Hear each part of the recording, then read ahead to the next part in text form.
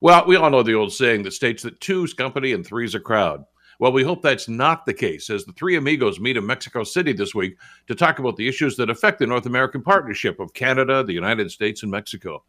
It's important that we maintain a close relationship with our neighbors, especially on trade issues, and it's essential for Prime Minister Trudeau's voice to be a major factor in those discussions. Of course, we have some common concerns to hash out: supply chains, the auto industry's all in commitment to EVs, both extremely important, relevant to our collective economies. But sometimes politics supersedes pragmatism, and the ever present concern about illegal immigration along the US Mexican border is likely to take up a lot of the oxygen in these talks.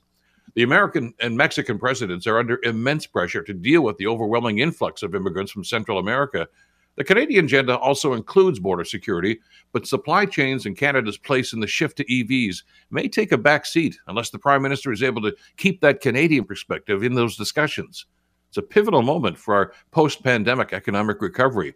Will Canada be a key player in this new economy or just an observer? Well, what happens at this summit will go a long way towards answering that question. I'm Bill Kelly.